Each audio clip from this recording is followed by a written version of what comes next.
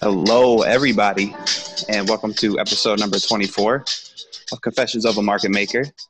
I'm your co-host, Ray, aka All Day Ray, aka Wibistic CEO, and I'm joined here by my trusty co-host, former market day and present day trading guru, a man who's attempting to lead all trading donkeys in the right direction, and a man who's just attempting to lead his own life in the right direction. I'm talking about the Kumar lookalike from Harold and Kumar. Jeez. I'm talking about JJ. JJ, how's it going? Good. Jeez. Wow. You really put a lot behind that one too. Wow. It's tough. I started the trend of the intros, so it's tough. I just got to keep it going every episode. Today, our guest, the former U.S. interest rates market maker for 10 years, quantitative researcher and systematic trader, a man who teaches finance professionals how to harness the power of Python to build sophisticated trading models, the author of the Alpha Formula, talking about Christopher Kane. Chris, how's it going? What's up, guys? Thanks for having me on. I like that Sopranos reference you had there. Oh, he caught it. He got it. He caught it. Wabistics. I remember that. Oh man, that's great, Chris. I'm so glad you caught that, man. I figured like a New York, Jersey guy. Yeah. We would get the reference. Oh, good. Yeah. Good. Absolutely. That makes me feel good. That makes me feel much better. Oh, Yeah. Excellent, Chris. Pleasure having you on, man. Someone who is proficient in building models. It's someone we've been looking for to talk to, and I know the listeners as well. A lot of people talk about algorithms and trading, so it'd be good to get your take and what's true and what's not, et cetera. Pardon our ignorance, because you're above our pay grade, so that this stuff is stuff we're not too familiar with. And so, but first off, give the listeners a little background on yourself and how you got to where you are today. Sure, absolutely. So I'll try to keep this brief. So right out of college, I got a job at a small boutique bond dealer called GX Clark as a, like you said, interest rate market maker. So I was basically there for the good part of 11 years. So I won't bore you with all the stuff that I traded at that time.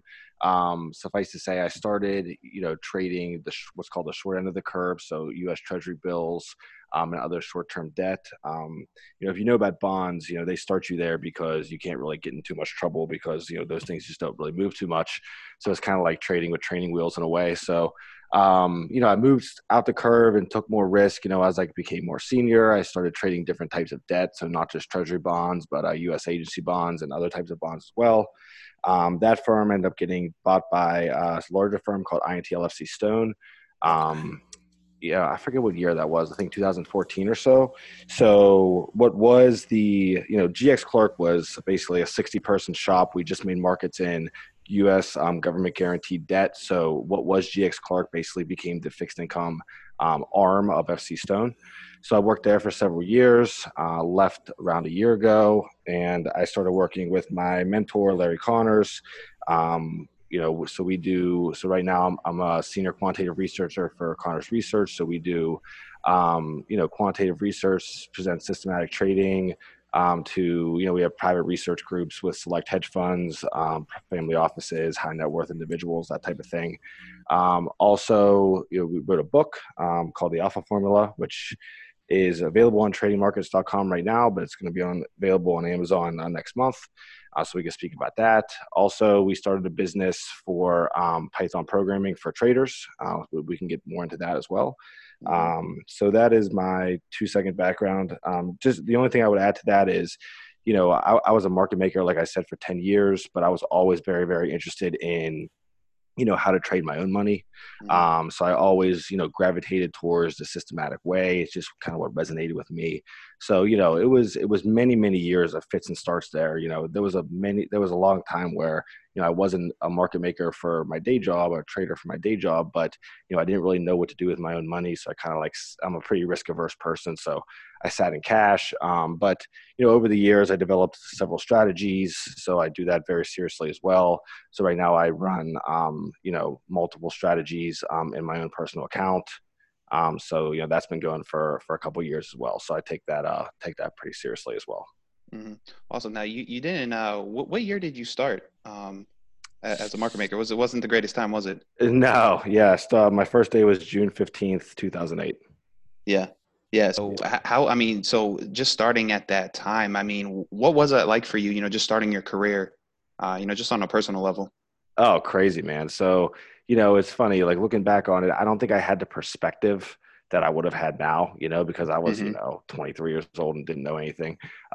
So, I obviously knew that crazy stuff was happening that fall and the financial crisis. And I realized this was a once in a lifetime really, event. But, even looking back on it now was way crazier with the benefit of hindsight and the perspective I have now. But yeah, I mean, especially, we traded even at that time. Thankfully, I was just a trader's assistant at that time because I was 3 months into the job. Hmm. But, we traded short-term interest rates. So, without getting too deep, we traded, interest rate swaps, euro dollar futures. Like I said, short-term treasury bills, the euro dollar futures are based on LIBOR. So, all those rates just became completely disconnected. And it was just the money markets, which is what the desk that I worked on at the time was. As boring as money markets is, like that was like Armageddon for the money market. So it was rather.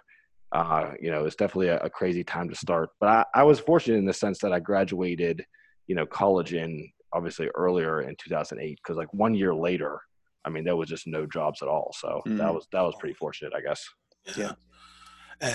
And to be able to, sorry to interject, but to be able But to hang on to your job in that period, that says a lot too. Absolutely, yeah. I mean, we were pretty a fortunate firm because like I said, GX Clark was a really old school firm. It was a old school Wall Street partnership, Oh, and nice. we only traded U.S. government guaranteed debt, so Treasury bonds, and agency-backed mortgage bonds. So we were like the only firm where the financial crisis was actually really good for us. I mean, obviously there was some hairy times there, but everyone rushed into the safety of that government guaranteed debt. So one of the old partners used to say, if you're familiar with New York, he used to say it's like the path is down and we were running the ferry, Hmm. because like Yeah, we exactly. were the only way to kind of the only way to go. So it was actually pretty good years there. yeah, yeah, I enjoyed the story you told on the Alpha Mind podcast. I mean, we don't have to get into it, but and I believe you wrote about it in your book about the when you came to your boss with the negative interest rate. So Yeah. I thought that was you told it well and is a funny story. So we don't have to get into it. So if you guys go listen to Stephen Goldstein's podcast and read his book as well. So Chris, so how do you go from market maker now to the Connors research? Yeah, so like I said, kind of in my intro, I was always very interested in quantitative trading, systematic trading. So I always did Hmm. that, as well as being a market maker. And we did do, some systems and modeling and quantitative trading in the market making role as Mm, well. okay. Okay. So, it's kind of the way I wanted to move. I was a market maker in fixed income for a long time. Kind of thought that I took it as far as I can go. Uh-huh. So, this is really where my passion is, building models, systematic trading, that type of thing. So, and I've known Larry Connors, not personally, but I've known of him for a long time because he's written many books and such. So, when I left my job, I reached out to him. We kind of hit it off right away because we're very similar. Thought we could do some good things together. And, I was bringing to him kind of a different skill set than what he had, specifically with the Python, which is very powerful. So Hmm. yeah, so that's kind of how I got to where I am right now. Nice, nice. So modeling it, that's I know you mentioned you did it a little bit as a market maker. When did you first start trading your own money, and have you always I know you say you're a systematic trader, so have you always been model approach? Really great question. So, I mean, technically, I started doing trades in like college and stuff, but I was just punting around. Yeah. Yeah. So just whatever, reading some news stories and doing whatever. So, that wasn't really serious. Once I got into, New York and market making, that really took up all my time initially because the learning curve is very steep. But, like I said, I always read a lot of books about the market, wanted to be a systematic trader. So, like I said, many years where, I couldn't find one, I couldn't find a strategy that I thought was viable, that I had confidence in. So I didn't really do anything for a couple years. My first real strategy that I put together was a kind of a classic trend following type strategy, really a breakout strategy that I developed using or trading the Forex market. So I started trading that in 2013. I ceased production of that in 2015. It was actually a very successful run, but I think that was just more lucky than anything, because 2014 was just like the dollar rallied against basically everything. So that I benefited from that, but I obviously found some flaws in that strategy. So from there, I just kept adding more strategies. So I still do trend following.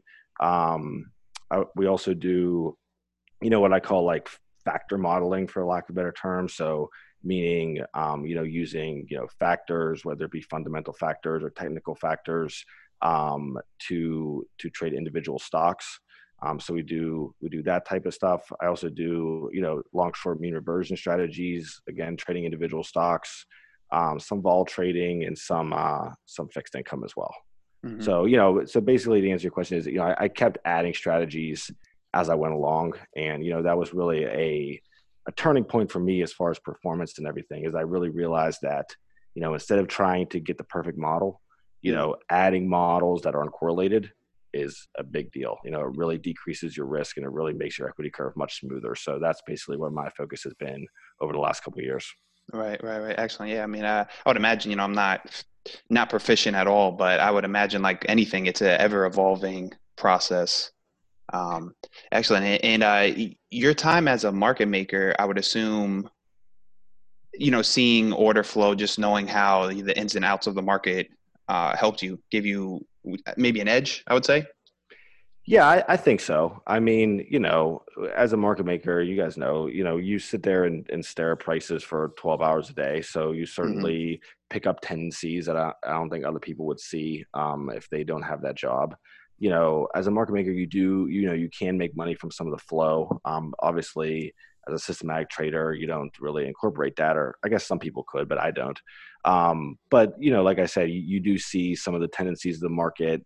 And not only that, you see behavior of investors. And, I'm really big on that, basically rooting your strategies in, other investors' behavioral biases, because I don't believe those are really going to change. And I think, those are strategies that should basically stand the test of time and continue to work. Doesn't mean they're going to work every month or year, but, as opposed to a structural inefficiency, which could get closed once the market becomes more efficient over time.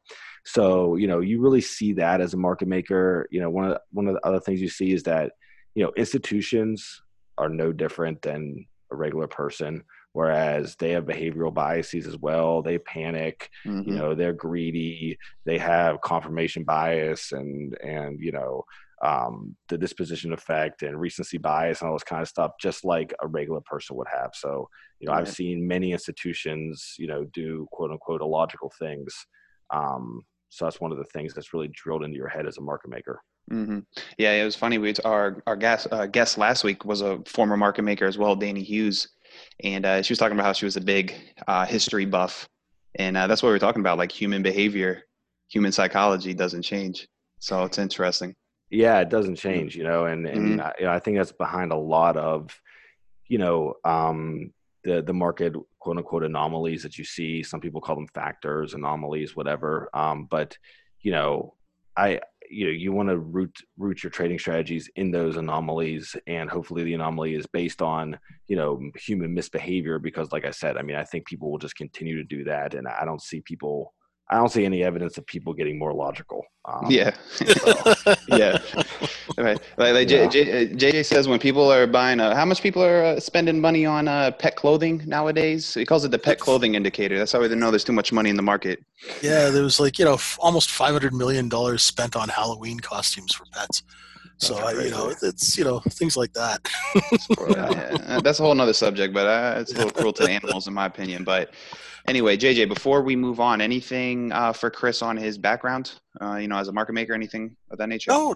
It's nice having someone here, from the fixed income side. It's really great to get your experience. We had a gentleman on who did a lot of CDO pricing and building of those assets and having a market maker here is pretty cool. And I think what's interesting from what I know about you is that you're not a pure math guy. Like, you don't have a PhD in math or a PhD in physics, so you actually know the mechanics of trading and sort of the mechanics of order flow and that sort of thing. And do you find that really helps you? I mean, like, when you're running a model and you're seeing something that's not right, you'll step in and not just blindly trust the model because you have that real world experience of observing price action. Oh yeah. I mean, I think that's really, my advantage, if you will. I mean, like you said, I am not a pure math guy. I don't have a PhD. I just read, the Rentech book. I'm reading it now. And I know you had, and you had Zuckerman on the podcast, right? Yeah, and those guys are amazing. But one of my takeaways from reading that book is I'm not trying to emulate them, right? I mean, a lot of the trading strategies and models, and I use those words interchangeably. They do come with intuition, right? I mean, not like I'm going to override the signals, but the design of the models is like, I think this tendency is a real thing. I think it happens because investors do A, B, and C. What's a good way to measure that? What's a robust way to, take advantage of that? And, that's kind of how I, apply this and how I go about it. And I think where people get, into trouble is super smart people might do it the other way, whereas it's like, right. I don't really care what it is. I'm just going to, feed this machine learning algorithm or whatever, a bunch of features, and it's going to pop out, the answer. But, I know Renaissance Technologies did that, and, but I'm a little skeptical of that approach because I think rooting the thought process of the strategies in, your own market observations is a big deal. So that's what I try to do. Yeah, sure. Yeah. Go ahead. Sorry. Yeah, no, I was gonna say it makes, at least to me, that makes a ton of sense. I always trying to equate things to poker to at least help my understanding of trading. And it's like poker, the evolution of poker is, there's these things called solvers. And pretty much it's, poker is just a complicated math question, and it'll spit out answers, and you should do this 20% of the time, you should raise other 20% of the time. But then but I don't play strictly by that, Chris. You know what I'm saying? It's like, sometimes I know that my opponent might just not have it here. I just have that intuition. And so I think it's a perfect, like you were saying, it's like a perfect blend. You rely on technology, but also that, whatever you want to call it, for lack of a better term, intuition. So Sure. Makes a lot of sense. I was just going to say when, LTCM was before your time with John Merriweather and those guys, they had, but I think, from my sort of naive observation is when the math guys try and bully a market and they don't realize that, they're the only ones, buying, holding it up, and then they get so much size on that they can't move the position. I think that's where you get into trouble, Absolutely. I mean, yes, LTCM was before my time, but I've read a lot about that. I read I forget what the book it was, but I think When Genius Failed. That's it.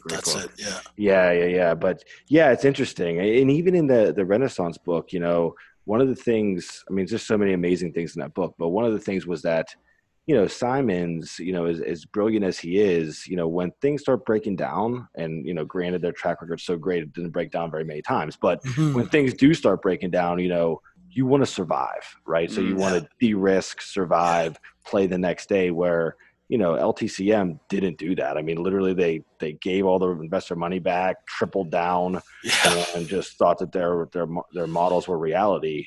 And that's obviously was the wrong decision. Definitely. Right, for sure. So so moral of the story is, let's not blindly follow it.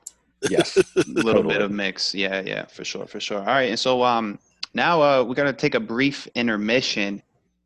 Are you still looking for a last-minute holiday gift? Well, Confessions of a Market Maker is pleased to announce that we have an official sponsor for the pod, Traders Creed.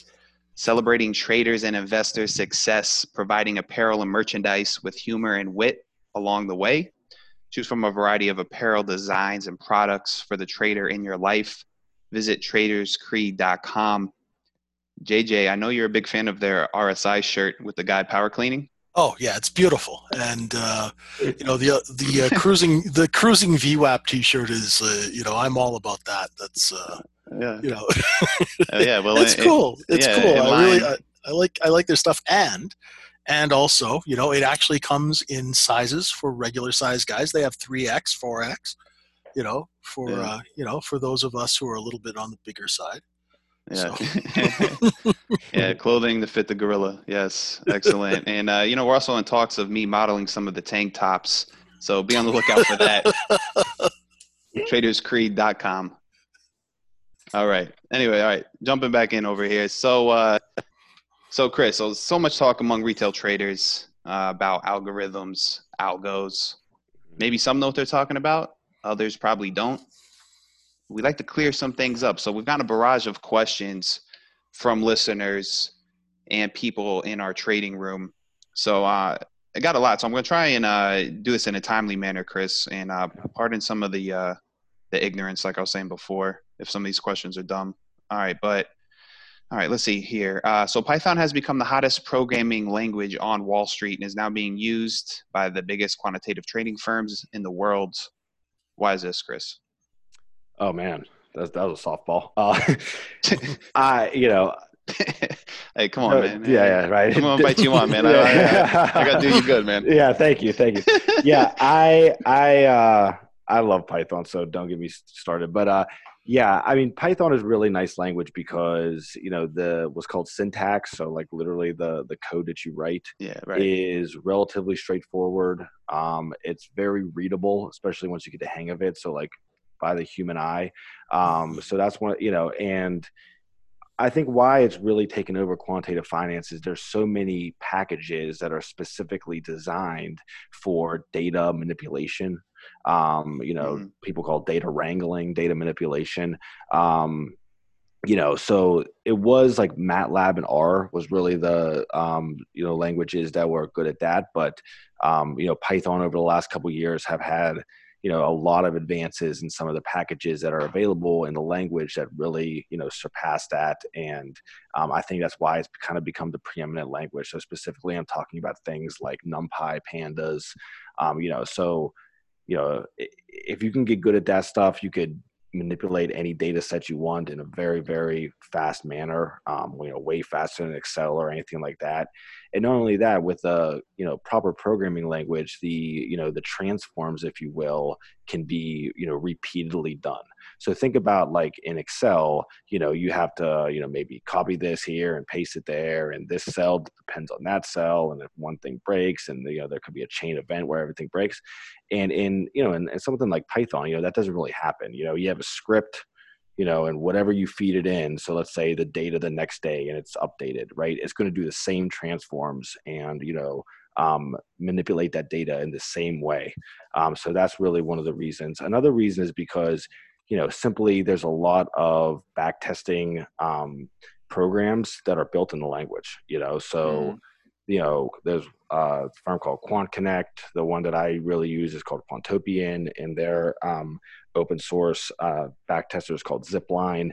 It's just a really nice way to back test strategies. You could back test portfolio strategies, so not just like one thing at a time, a bunch of stocks or whatever at a time. So it's one of those self-propelling things. Whereas more people start using it, more tools are made for the language, which begets more people using it, which begets more tools for the language. Mm-hmm. So, it's kind of a snowball that's going down the hill here that I don't think is going to stop. So mm-hmm. I would say those are the two main reasons why.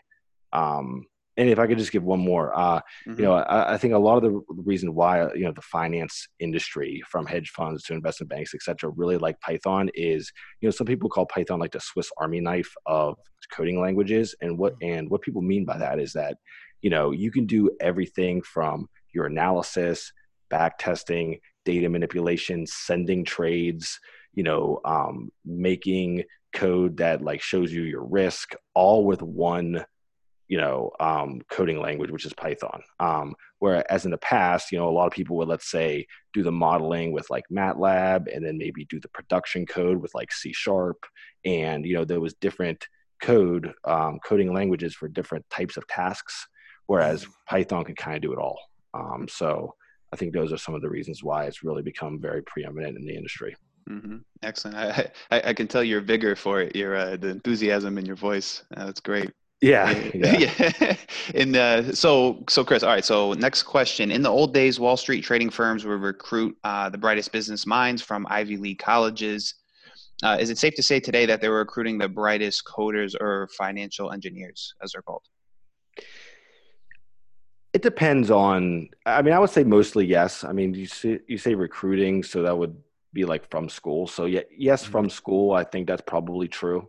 Now, one of my things is that, systematic trading and that type of thing, that's not really a pure coding contest, right? It's not like the best coder is going to be the best systems trader, right? If that was true, then, all the PhDs would just be the best traders, but that's not exactly true, right? So, I think there's a huge need for people with real world experience, with real views about the market, with theories, and then you could put those theories to code. But coming out of school, yes, I would encourage everyone to learn how to code. I think it's a very, very, very valuable skill, and it's certainly one of the things that you're going to need to get your foot in the door these days. Yes, I would agree with that. Okay, cool, for sure. Okay, next question. Is it important for these coders or financial engineers to understand trading or just coding? Can you explain how a trading firm will develop an algorithm to use from concept to implementation? So I know that's might be a lot, but. Sure, totally. So I would say that is very important, but it kind of depends on the firm. If you have a huge firm and you have traders that articulate the ideas and they give them to the coders, and the coders just do what the traders or PMs tell them to do, then maybe not. But most places aren't like that, right? Most places, you're going to want to develop the strategies, develop the theory, and express it in code, and, analyze your results and make sure it's robust and all that kind of stuff.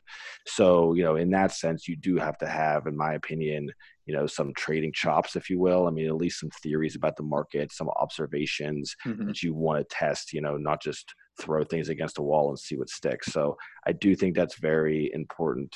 But, the answer to this question really depends on the firm. If you have a small hedge fund, people are going to wear a lot of hats. If you have, Millennium or whatever, there's going to be teams of coders that are going to, they're just going to take your idea and put it into production and all that kind of stuff. So it really does depend on the size of the firm as far as how separate they are or how much they're integrated. Mm-hmm. Okay. And then the second part of that question was, can you explain how a trading firm will develop an algorithm to use, so from conception to implementation? Sure. Again, this is going to depend on the size of the firm, but the general flow chart would be, usually let's call it the market person. So either the trader or the PM will have an idea, right? And they'll say, I'm trying to take advantage of this mean reversion tendency over this time frame and this universe, code it up. Maybe they have help of a team for the coders. That goes through months of testing, right? So you really want to make sure that, the system holds up to many different parameter changes, that basically you're generalizing well, right? You're overall capturing the tendencies that you want, and not being too specific. And I can go into that a little more.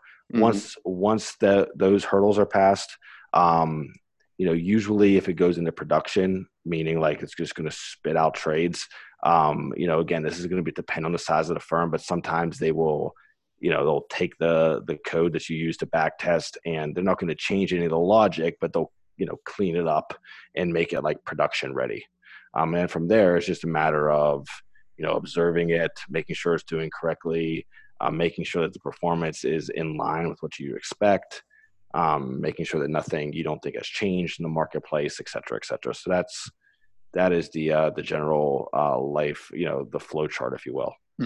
Okay, cool. What is the desired accuracy and what is the desired profit margin for winners versus losers?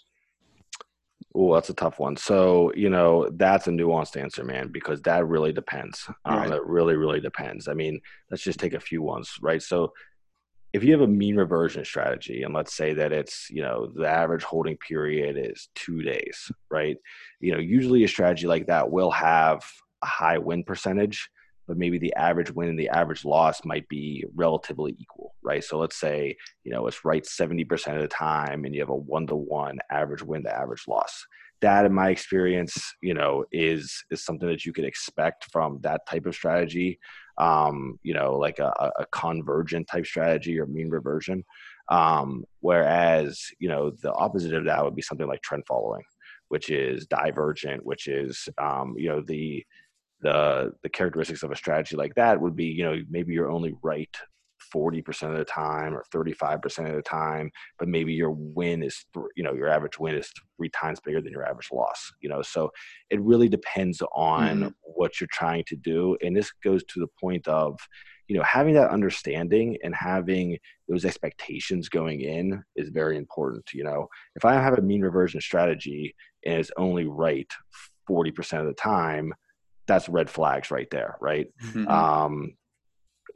So, having those expectations, having that frame of mind before you even start to test, and that's where the experience comes in, to me, is very important. Sure. You can't just say one blanket answer to that. Right. And I'm sure what I'm about to ask might be nuanced too as well, but is there a certain, like when you're back testing these models, is there a certain desired percent that you're looking for, like profitability? Like you said, 40%, that would be a red flag. Is there something like, are you looking for 51, 52, or it depends on the strategy? I would say it depends on the strategy. It depends on the strategy. But I would also say certainly I call them like trading statistics are important. So that's like kind of what we're talking about here, meaning like percent wins, average win to average loss. People say like profit factor. Okay, those are important. I'm not saying they're not. And you should check those out. But also you want to see on a portfolio basis how this works. So that's kind of where I focus more. I want to see, what are the returns? What's the vol? What's the Sharpe? What is, the max drawdown? And after those hurdles are passed, also, what is the rolling correlation of that strategy that I'm thinking about trading to my other strategies that I have? And, that's really where the magic happens. If you could add something, even if it's not mind-blowingly, even if it's not great on a standalone basis, but it has a, 0.1 correlation to the rest of your portfolio, that could just add a ton of value to the portfolio as a whole. Right. So, I kind of focus on that stuff more than, is this a 55% win rate or a 58% win rate? Yeah, right. That makes sense. Yeah, that makes a lot of sense. All right, next question. Do they turn the algos off ahead of events? We hear people use phrases like the algos are off. So I think the best answer to that, let's just make a distinction, right? So there's a big distinction between, a systematic trading, let's say model, like some of the things that I do, right? So that could range from, like I said, a mean reversion model, a factor model, a longer term trend following model. Those are ways you can think about them as ways to invest, right? Yep. And trading, what's sometimes called an algo, a lot of that stuff is high frequency trading, providing liquidity, execution, market making type algos. I actually developed something like that for trading U.S. Treasury bonds when I was a market maker. So that's really different. Like those things, we'll do things like look at like how much is on the bid, how much is on the ask, like where's a good way, where's a good point to put my bid in to provide liquidity here to get out really quick, that type of thing. And, that also extends to things like VWAP algos and, even as you could even think of it as simple as like a trailing stop in a way is kind of like an algo like that. Yep. Right. So, I think when a lot of people, I hear people like complain about algos sometimes, if you will. Jesus, yeah, no kidding. I think they're mostly talking about those type of ones, as opposed to systematic models like that. Right. And I think that has certainly changed the dynamic of the marketplace, especially if you have a shorter term time frame. Definitely. Yeah, but so that's a big distinction there. I noticed the price action will stop on a dime. We trade the E-mini. Mm-hmm. And it's amazing how, on sort of a bracketed or a balanced day, price will actually stop and reverse like to the tick where you think it will. It's kind of freaky when you take a lot of the sort of human execution out. You don't have that, those 20 guys buying at the end and there's that little excess, Yep. The machine doesn't, get finicky, so it just stops right there. I find that that herky-jerky price action took me a long time to adjust through to coming from equities, where we used to trade over the phone. Absolutely. And it has changed a lot of things. I mean, I'll be transparent with you guys. I'm not, and this is not any kind of judgment, but I just don't do day trading very much, or really at all. So but I hear everyone talk about this, so I'm 100% sure it's correct. But even like as a market maker, like it's when you're over the phone, it's way different, right? Totally, it's way slower, way different. Oh yeah. And then, but the other side of that is when you have a super liquid thing, like let's say U.S. Treasury bonds or E-mini futures. I mean, those the machines are obviously going to be way more efficient than the humans at doing that, and certainly the algos have a big impact there. Yeah. So next question we have up. Guy wanted to know if you name your algos, or I guess your models. like Jarvis? Is that like a common practice? Yeah. I don't know. Not really. Yeah. I don't have I don't have nicknames for my algos. Not really. Okay. It's not that personal. Yeah. Yeah. Exactly. All right. Are you concerned? I don't know how to phrase this question. The question is, are you concerned with hiding size? So I don't know if that applies to modeling, if that's a factor or whatnot. Again, I think that's more of a factor if you're a little bit more short term than I am. Exactly. Right. But I certainly think if you are intraday, in and out. I mean, that's definitely something that you need to think about, right? I mean, and there's a lot of games that get played and spoofing and all that kind of stuff. So certainly if you're operating on that time frame, which again, I can't really speak too much to it because I don't. But I certainly think that's something that you have to worry about. Yeah. Mm-hmm. Okay. Are you scared that the algo will develop an intense hatred for humans? It's like a Terminator situation. Like Skynet, yeah. I guess, yeah. I don't know, man. That's a tough one. Yeah. All could be out of business soon. Shout out to LC. That was from him. Oh, that's from LC. That's from LC. Yeah. LC, go get some sleep, brother. Yeah. You don't sleep. All right. He's our insomniac. Okay. All right, next one. Okay, as a retail trader, how should we use what you do as modeling or what the algos do in trading to, I guess, help us, or maybe is there anything that we need to understand that will help us maybe stay out of the way or stay out of traffic, as Jay likes to say? Sure.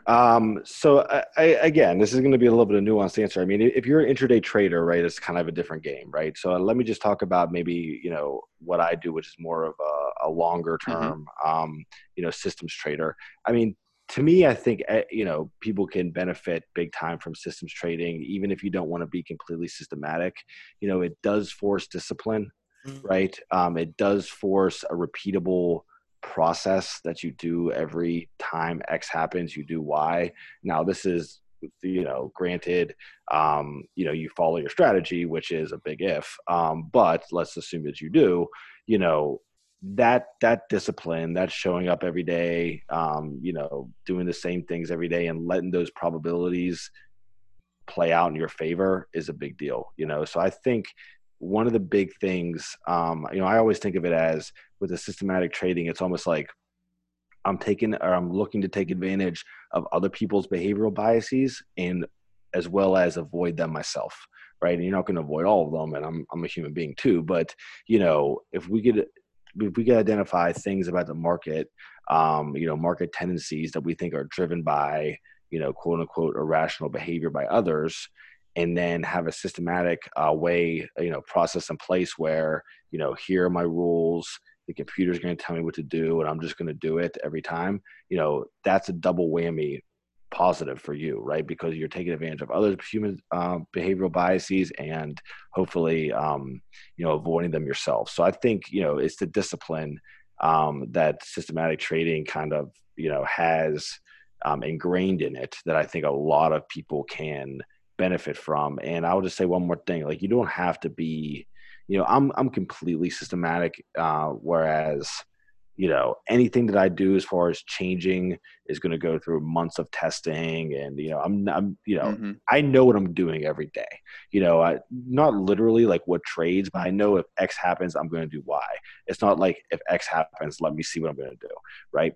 But you don't have to be like that, right? You could be discretionary. You could be a bit of a hybrid, but even having generalized rules, right? And you say, Mm-hmm. okay, every time this happened, there seems to be an edge here. I was able to back test it. So it's something that I could look out for. And I still might use my discretion to an extent, but it creates some structure, I think, that could be very beneficial for almost everyone. Right, right. How much of I would imagine you spend a lot more time modeling and back testing than actually trading, correct? Oh man. Yeah. I mean, my day as far as trading, it couldn't be more boring. I mean, really, literally, I either transact at the beginning of the day or end of the day. Now, by transact, I mean, either do the transaction or, potentially put in a limit order, depends on the strategy. But yeah, it's not a lot of screen time. It's not like, I'm just a nerd, so I like to like watch because I think it's entertaining, but I don't, it's not very a lot of work in that sense. So yeah, almost all the time is spent, coding, modeling, and testing new ideas. Yeah. Cool, cool. Yeah, no, this is good stuff, Chris. I'm really enjoying this so far. Okay, so next one we have up here. So another thing a lot of retail traders talk about is the algos responding to Trump's tweets. Sure. Um, Tell us a little bit about that if it's even relevant. I think it's certainly relevant. Again, this is not my area of expertise, but I mean, I have done some Python coding where it's like, so basically you could scrape text, Right. you could see this from even like when the Fed minutes come out and Yeah, when the Fed statements definitely. come out. So, the market moves in like half of a second. It's like, how could someone read the Fed statements, see what the difference is, and then do the appropriate buy or sell? They're not doing that, right? You could, I don't want to say easily, but you could, once you know what you're doing, write a Python or other type of code that says, okay, just let's take the Fed example. We're looking for, how people say, okay, the Fed statement might change from moderate to something else, right? Like these Yeah, little word yeah, changes that little they do. subtle. Yeah. Exactly. So if you know what you're looking for, right, you could just program the algo to say if scrape this thing in a half of a second. If it says that, lift 10-year futures or whatever, Got it. right? So and I think that happens a lot with the Trump too. There could be words that are programmed into the computer that if Trump says X, that should be bad for Y or whatever, right? So yeah, there's a lot of that going on, a lot of scraping text by the computers to look for keywords. So yeah, that's certainly a thing. Okay. All right. How do algos treat the overnight markets, or do most only trade regular hours? That's a good question. So again, that's kind of like the high frequency trading type Mhm. algos, right? I mean, the market making or liquidity providing type algos. Mhm. Again, Exactly. I don't have a ton of experience with those things. The only one that I did was again, we had a treasury one when I was a market maker. Mhm. So I would guess the Citadels of the world run that thing all day, like 24/7 or Yeah. 24/5, if you will. Um, but I can't say I know from firsthand experience. Mhm. Okay. All right. So next question: what percent of trades are done with the algo versus having the human execute? So like in the world or by me? Uh, I guess both. I guess both. I mean, you yourself, you actually execute it, right? I do. I do. Mm-hmm. So I'll just talk about me and then, yeah. So for myself, I did go through the exercise of automating everything. So I did have it where, I press a button and it all happens. But, like I said, it's not a lot of work. And it makes me a little nervous doing that just because, Yep. mistakes can happen. Mm-hmm. So Exactly. it's not like I mind putting in the orders.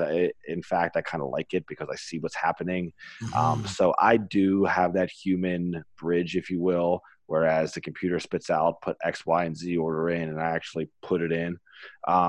And another thing that I have found by doing that is, you do get ideas by doing that, because you could see the strategy, what it's doing, and you can see, well, maybe this isn't the right thing to do. Maybe I should test this, so I don't change anything on the fly by any Right. means, but it could give you ideas as far as further testing. So I have found that benefit as well. So there's a dual benefit there, right? It's not eliminating, but that catastrophic event where your order gets put in 100 times and you're broke. That's Mm-hmm. avoided because I'm actually putting in the orders, as well as it gives me new ideas, and it's not very labor intensive, so I don't mind doing it at all. As far as how much, so I'll say this. I mean, it really is going to depend on the market, right? So, I've heard estimates, so I don't know the right number. But in very liquid things, I would think it's a lot these days, right? So things like U.S. Treasury bonds, right? Futures, especially like S&P futures and such. Individual stocks, especially the big names. The computers have to dominate that market as far as the fast trading. But as you guys probably know, or I know you do know, as you get more liquid, there's still a human element. Yep. I come from the bond world, so there is many parts of the bond world, whether it be CMOs or different types of structured products, that are.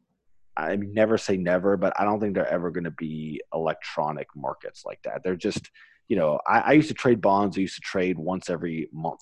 Okay. You know what I mean? So it's not like Yeah. you can't have high frequency trading on that, right? They Right. need to trade by appointment over the phone, so Exactly. it Yeah. really is going to depend on the liquidity of the market there. Okay. All right. All right. Next one. What latency does the algo have? So again, this is like high frequency trading stuff. So Oh, okay. I, again, I just want to preface this with I don't Mm-hmm. have that much experience there, but, I know that's a big deal. So like the only knock that I've heard on Python is that if you need to trade in like a millisecond, then like things like C sharp is actually faster, is what's called a Oh, compiles faster. okay. So I mean, this is not to say Python is quote unquote slow. I mean, to a regular human being, it happens in a second, right? But Yeah.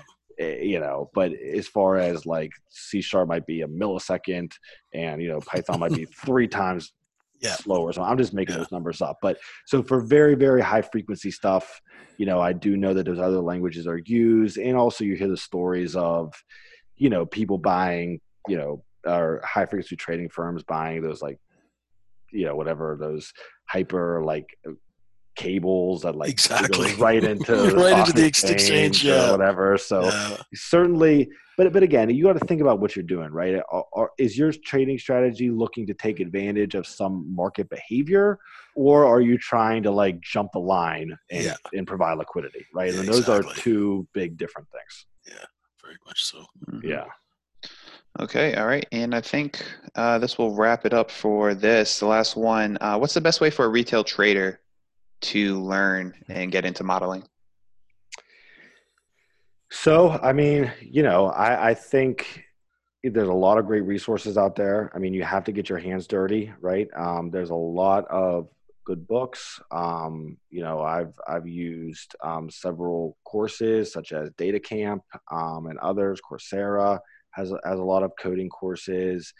So I guess I could plug myself here. So, I do teach a Python coding course called Python Programming for Traders.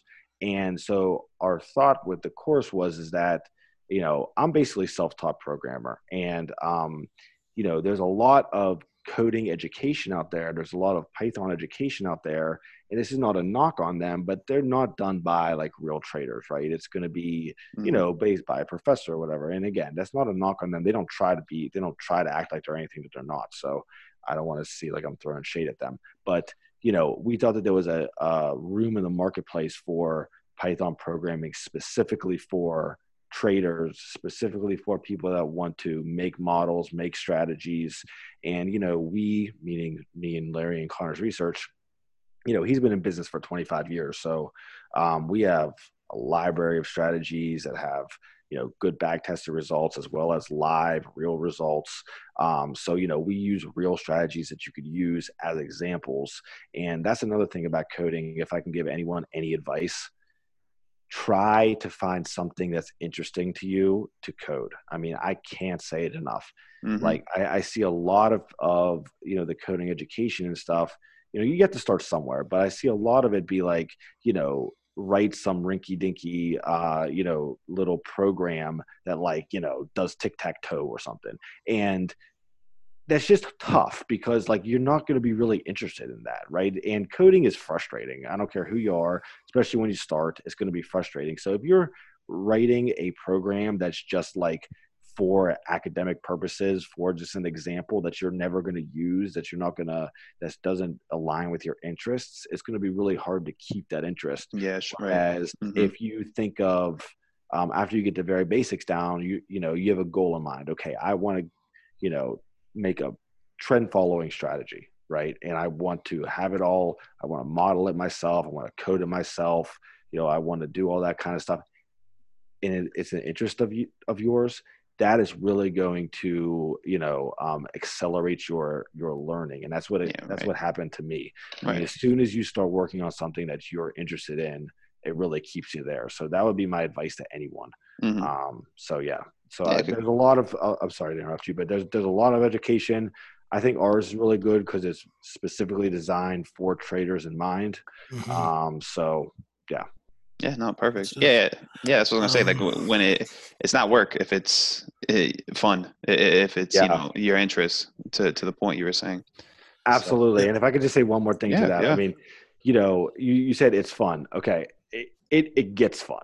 Okay, it's not going to be fun at the beginning, and I tell people this. I'm honest because coding it's hard to pick up, and there's a learning curve. It's just like anything. It's like, let's take a sport. It's like once you're good at a sport, it's fun, right? But like when you start and you stink, it's not fun, right? So there is a hurdle to get over, right? If you get over that hurdle, then it's great, man. I think having that the coding knowledge, I feel like I have a superpower sometimes because I could just I could like fact check anyone, right? It's like, it's like, don't just give me these rules of thumb. Like, let's just put some statistics to it. But it takes time to get there, It takes time to get there. So, but it is fun once you get to a point for sure. Yeah. I was just going to ask, just to hop in here. I've been reading your book and I found a portion of it quite fascinating. It was the summary of investor behavior underlying price trends, the story of Bob, and just kind of going back over the period of this market, say from summer till now. I see that very much sort of taking place. Where people are sort of underreacting to a trend and kind of not believing it, and then sort of hopping in late cycle is I think that I think it's very fascinating because we teach people, and a lot of people are just so hell bent on shorting this market, and they're not they're not willing to buy it because we look at auction market theory, and it's sort of we look at the structure of the market too. But uh, could you comment on that, like in what you're seeing nowadays in the last sort of 5-6 months? Sure, absolutely. I mean, you nailed it on the head. I mean, so, in the book, I speak about some of the behavioral biases where I think, so let me take a step back. The two broad market tendencies, right, that we talk about and we write systems around is basically the tendency for securities to overreact and then mean revert in a shorter Mm-hmm. term time frame, right? So we're talking about days, Yep. and then trend over a call it intermediate to longer term time frame, right? And Mm-hmm. it's not like I made that up, right? I mean, there's a lot of academic evidence that shows that. So the thought is, what behavioral biases, contribute to those tendencies. And like you referenced the book, the story of Bob. The summary, and I won't go into every behavioral bias because this gets a little boring, but the summary of that is that everyone has a narrative in their head. Let's say the stock market's for suckers. Okay. Mm-hmm. So no one is buying. And then the stock market starts going up and people are very slow to change their perception. And then it goes up again and you see your neighbor start getting rich or whatever, right? Mm-hmm. Your brother-in-law, right? So then you start jumping in and then it's like, wow, this is easy. And then you go all in and then, you know what I mean? So it's just like a slow, initial underreaction and prolonged overreaction. That's how I describe it.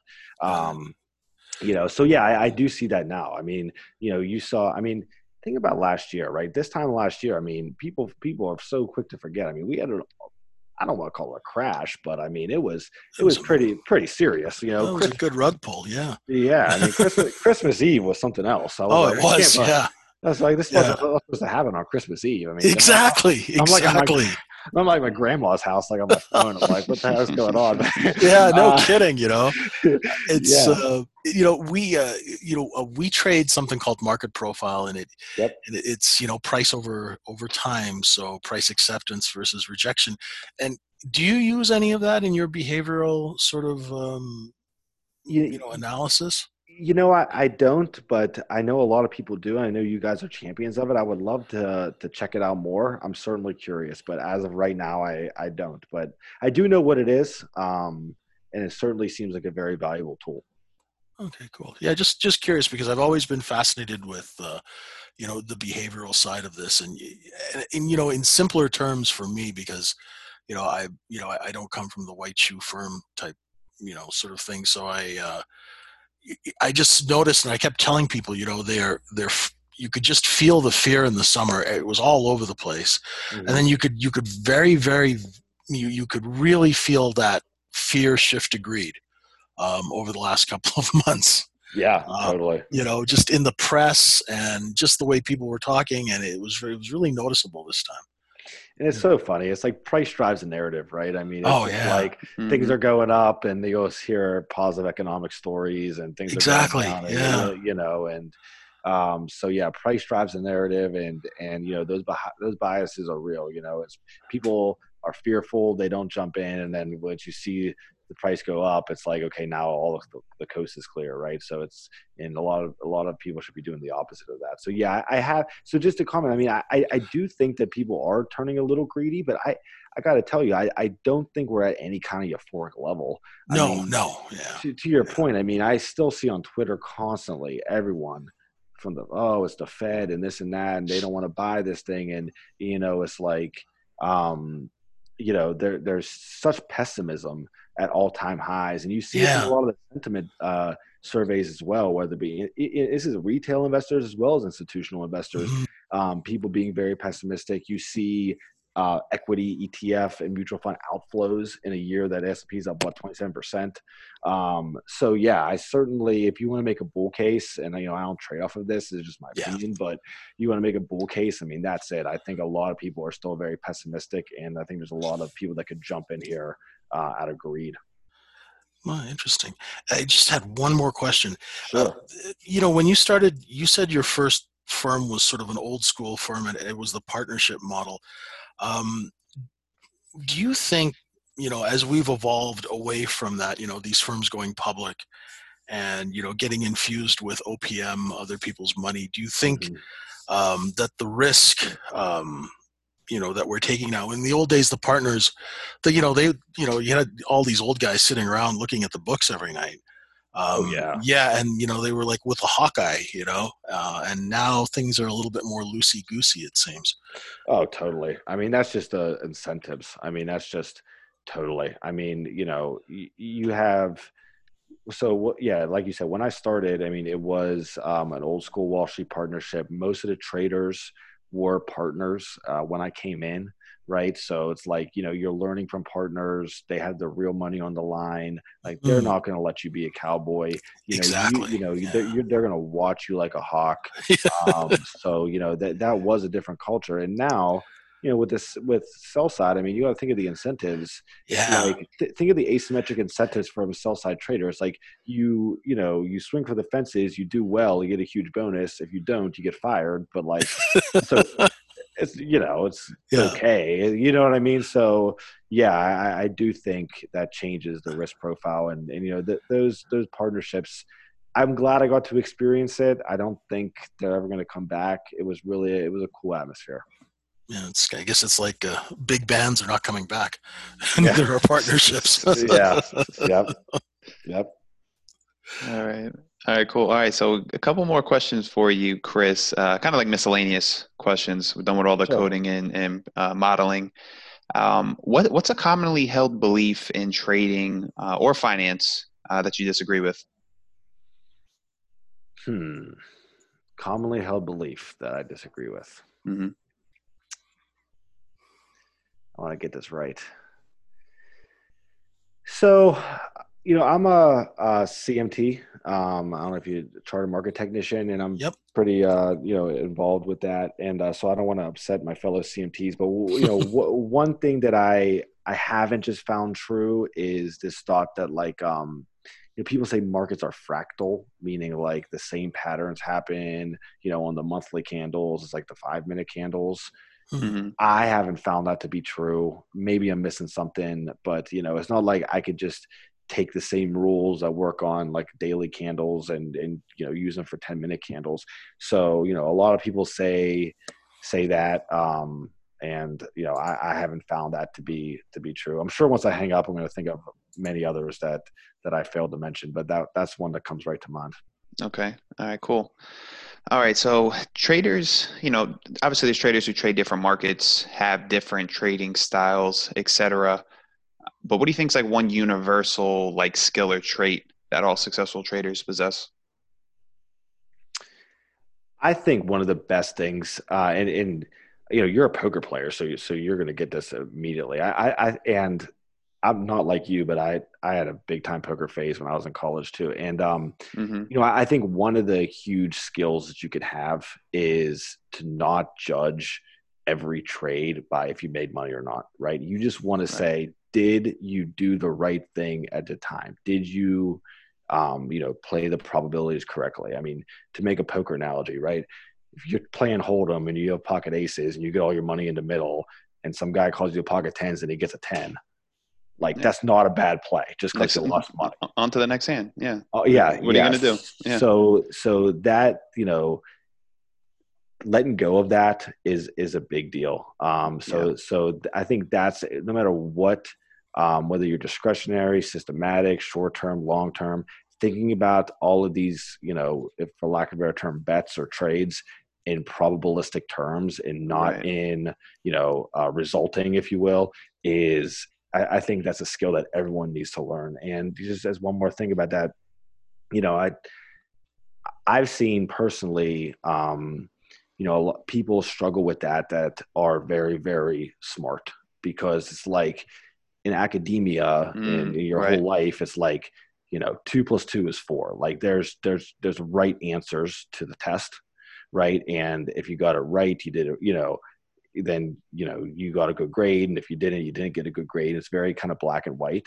in the market, in an uncertain environment, it's not like that. Like it's Mhm. not just because you make money you did the right thing, you know. So I've found that people that are way smarter than me struggle with that, and I think that's one thing that you need no matter what type of trader you are. Yeah, I absolutely love that answer. I couldn't agree anymore. I mean, especially with the first part, it's what poker's taught me so many, like just the skills to be good at poker has helped me learn life or skills in life. Separating the result from the process. Being Yep. results oriented, and then just on the last part, you nailed too. I mean, it's like I don't look at things in black and white like ever. Yep. I'm like, maybe 80% chance that this will happen. It's funny. I even asked Jay today. I was like, hey, what are the percent chances you think we'll hit? I forget what level it was, but I can't help it. That's all I look at things now is in percentages. Yeah, and it's really interesting. I mean, you're trained to think like that now. I think I am because I've been in the markets for so many years now.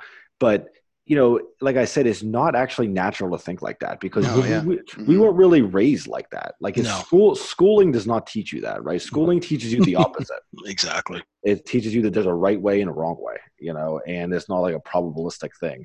Yeah. So yeah, people definitely struggle with that. Yeah. Yeah. Since you said you played poker in college, but you play online live. Tell me a little bit. Yeah, sure. So I was in college from 2004 to 2008. Oh, you're in So I the think good years. The good yeah, years, man. I think Moneymaker won in what 2003 or something. So that Yeah, was like it was either 3 or 4. Yeah. Uh-huh. yeah, so that was like the huge boom, right? Yeah. So I went to Penn State. So there was a bunch of games. I mean, it's a huge school, right? So Yeah. I started. I was always kind of obsessed with money. So, I started playing there and then, I started playing online and then, we were a relatively quick 3-hour drive from AC. Hmm. And I remember in the Taj, which is no longer there, they used to not like card use. We used to play when we were like 18 years old. So Nice. yeah, I haven't played in a while, but I definitely had a big time phase. I love the game. Yeah. Yeah. Do you still play a little bit at all, or? I can't say I do, unfortunately. I Yeah. would love to, but no, I haven't really been Busy playing. man. Yeah, it's funny. We had a guest on Scott. Um, what was his last? Scott San Emeterio. Maybe hopefully I'm not butchering his name, but he reminds me a lot of you. He was a what was he in Jay Bond or Credit Suisse? He was at Credit Suisse. Yeah, he was Former actually poker player. he was the guy who was actually building the CDOs and one of the guys who actually read the offering memorandum. So Oh, Yeah, and now he's because a he had to CEO. write them. Yeah, because he had to write them. So yeah. Yeah, so now he's a CEO of a company trying to combine trading in sports. But yeah, you remind me a lot of him, just very sharp. I think it's the poker background. That's what I always tell people. there you go. Yeah, I like that. but yeah, so Chris, when you aren't coding and building models, what are you doing? What are you doing in your leisure time? Oh, good question. Uh, do a lot of, you know, fitness, if you will. Me and my wife are pretty into CrossFit. I grew up wrestling, like amateur wrestling, not like WWF. So, Greco-Roman, yes. yes, Yeah. exactly, freestyle. So I still do that. So I'm a big reader as well. So I would say that those two things are really, really my interest. Awesome, Oh, good awesome. stuff. So Yes, Vision Quest is one of your favorite movies? Oh yeah, that's a classic. Vision Quest. Yeah, absolutely, man. Absolutely. okay, all right. Let's see here. All right. So you were a market maker, and the show was called Confessions of a Market Maker. Now I Oh, know you geez. were. I know you're more of like a white shoe guy and all, but we're gonna need a confession. You're on the show.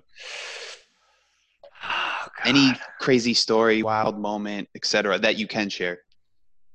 I'm trying to think. Yeah, I mean, I remember um, the flash crash.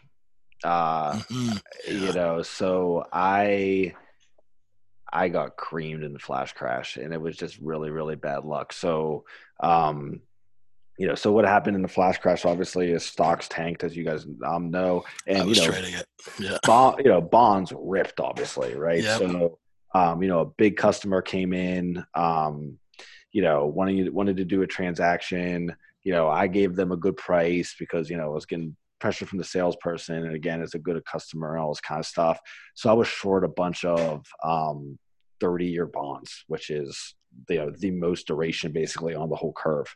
But duration, if you're not familiar, means just like they move more when interest rates move, right? So all of a sudden it's like, I'm getting out of it and I'm like kind of working the order. And, in normal times, right? Like, you're short, so you have to buy it back. So, you give some orders to some brokers, and they hopefully like give you a better price. And almost all the time, you are rewarded for that patience, instead of just, lifting the first offer that you see. Exactly. You try to work it, all this kind of stuff. So I was doing that, and then all of a sudden it's like boom, and it's like stocks just fell out of bed and bonds are like ripping. I'm like, what the heck's going on? And it wasn't as bad as it could have been because I did cover like on the way up as opposed to, because it just ripped.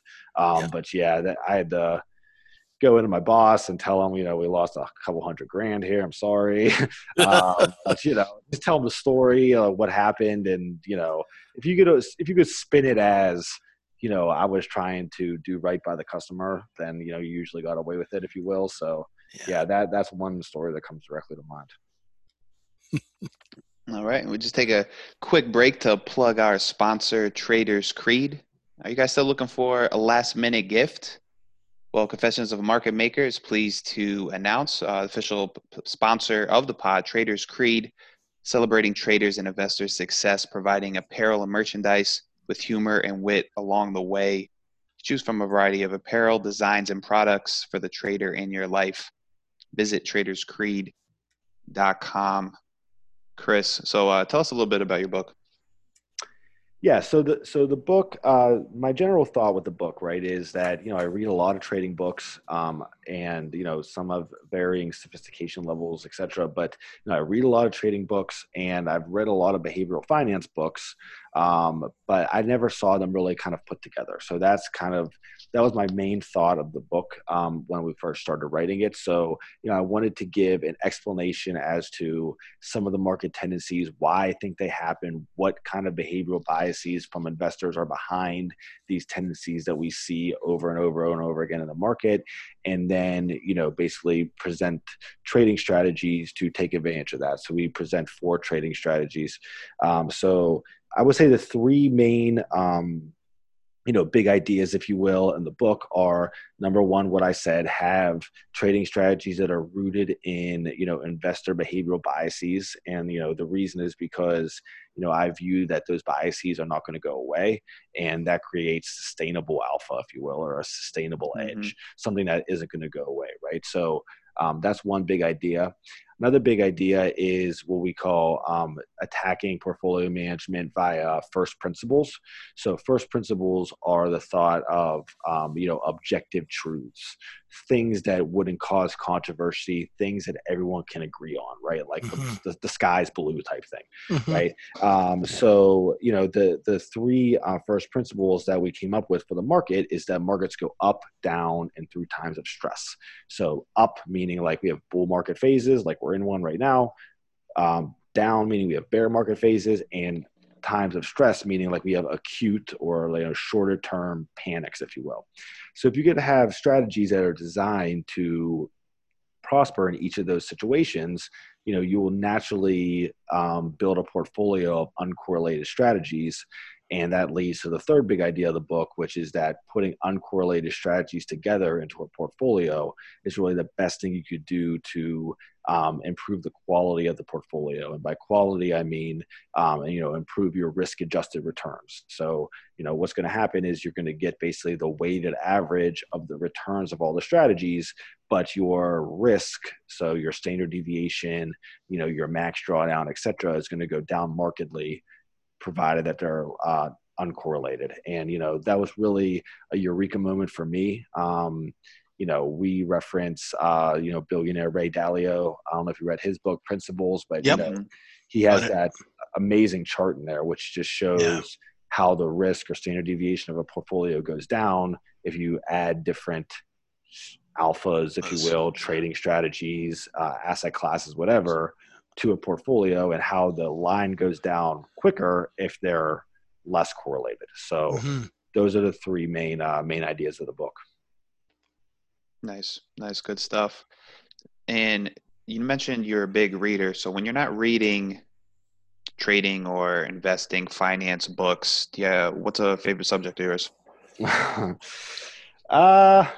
So I'll be honest, I'm pretty boring. Most of the books are finance books and trading books.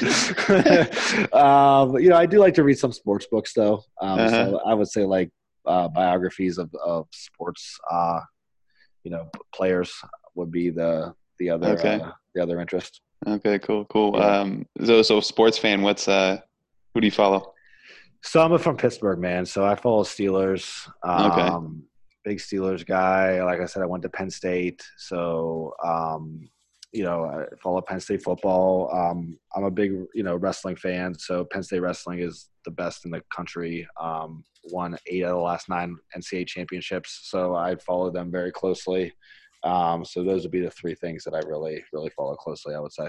Cool. Excellent. And once we get off the pod, we'll have to do a little side bet. I'm a Jets fan. We got you guys this week, the Steelers. Oh, nice. Okay. Yeah. So maybe once we get off, we'll talk a little numbers. Okay. Anyway. Okay. So with that, Jay, any more questions for Chris? No. That's pretty much it for me. It was really great, talking to you. And I have to tell our people who are listening to get his book and read it, The Alpha Formula, because there's a lot of stuff, especially the guys, that we talk to in our room, and they don't really understand what's going on in the mechanics of what's going on. But he also brings up a really, really good behavioral sort of background, and it sort of really cements almost why markets move and why people react to them in certain ways. And I think that's very, very important when you're trading, even if you're trading in a day time frame. There's a lot of people who trade in the day time frame who get short thinking the market's going to go to zero. And I don't know why that happens, but it just shows, kind of like a fundamental misunderstanding of what's actually going on. So the more knowledge you get, from gentlemen and this book is absolutely amazing, because I just read that and I was like, oh my God, that's exactly what's gone on in the last 6 months. Yeah. I was trying to explain this to people and they're like, no. And I'm like, well, no, this is what's going on. And this is a much more eloquent way of putting it than I came up with. So yeah. And that's another thing about, like, just real fast, about being a market maker, man. It's like you learn that prices move for one reason, because people are lifting offers, hitting bids. That's it, right? It doesn't matter what the heck the reason is, if it's logical or not. That's what's moving it. So, you could be quote unquote right and get on your high horse about some fundamental opinion, but you know what? If people are buying, it's going to go up. So that's it. All right. And with that, it concludes today's episode of Confessions of a Market Maker. If you guys enjoyed the podcast, please rate and review it for us. If you're interested in learning market profile, if you're keen on trading a liquid market, if you got a small account, if you trade crude oil, come join JJ and I at microefutures.com. Chris, tell the listeners where to find you and anything else you'd like to know. Sure, absolutely. So our website is tradingmarkets.com. You could find the book there. You could find the Python course there. The book will be on Amazon next month, but if you want to buy it right now, it's on Trading Markets. Also on Twitter, my handle is @PythonTrader. Yep, so friend me. Follow me. There you go. Follow him, friend him. Chris, really appreciate you, man. I really like your holistic approach and your almost like, I want to call it like balanced approach to trading, still keeping a little bit of that human element, but also, the modeling and all that's real appealing to me, and just the strategy and the approach I take to poker. So really appreciate you sharing all your knowledge with us. I think, Jay, this probably have to be the most informative podcast we've had, I would say. It's really good because, this whole algo thing, it's been clouded in a sort of a veil of mystery, and people are it's almost like in the 90s, everybody thought market makers were evil when all we were doing is providing liquidity. So it's really good to sort of unmask things and educate people as to actually what's really going on. Thank you, guys. Thank you, JJ and Ray. Thanks for having me on. This is really awesome. Absolutely. It was great having you. Yep. Yep. So for Chris Kane, I'm Harold. He's Kumar. You stop, though. Have a good night.